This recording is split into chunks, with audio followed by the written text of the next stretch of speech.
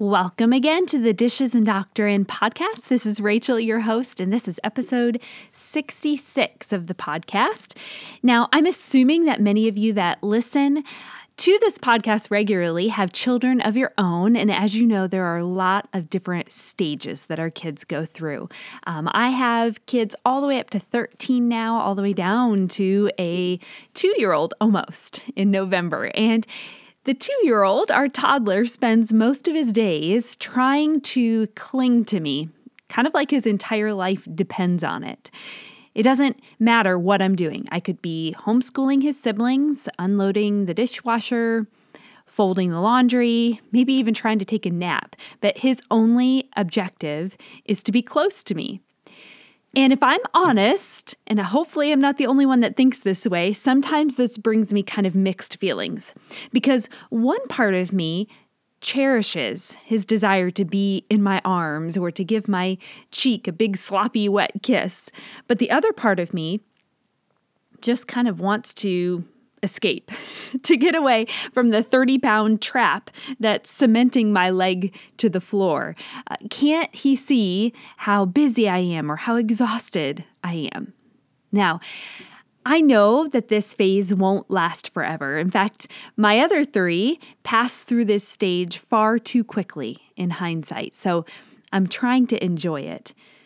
Sometimes I stop the never-ending chores to cuddle with him before he doesn't fit in my arms any longer.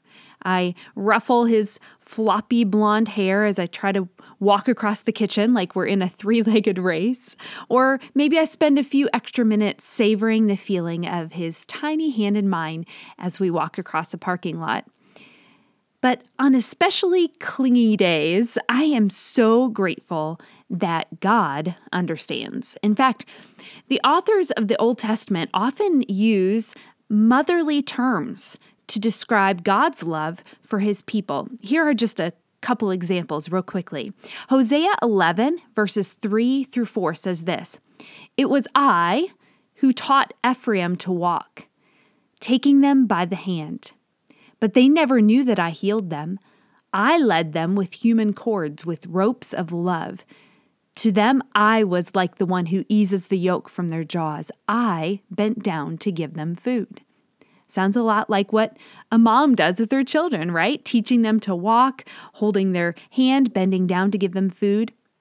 An even clearer example is Isaiah 66:13. It says, "As a mother comforts her son, so I," that's God, "will comfort you, and you will be comforted in Jerusalem."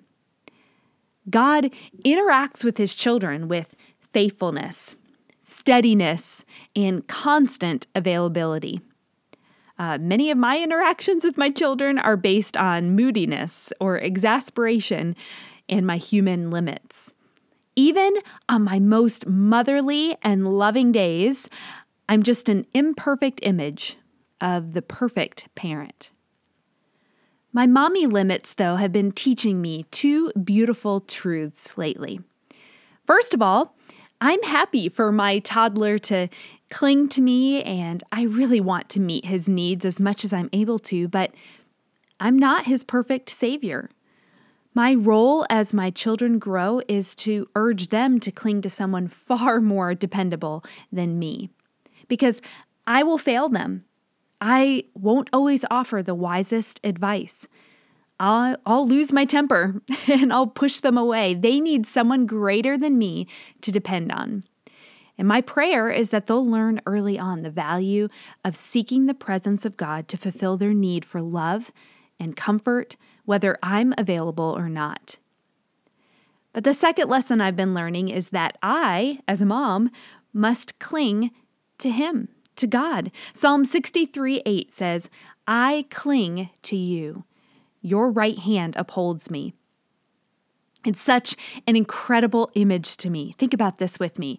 As my fussy son is desperately clinging to me, I can be clinging to Christ. As my teen and I struggle to understand one another, I can turn to Jesus, who understands both of us perfectly. As I fail to reflect God's kindness and gentleness in my home, He continues to pursue my heart with a perfect and focused love. As I parent, I am being parented. As I comfort, I am being comforted. As I give, I receive abundantly more than I can imagine. Remember, my friends, today, He will hold you fast.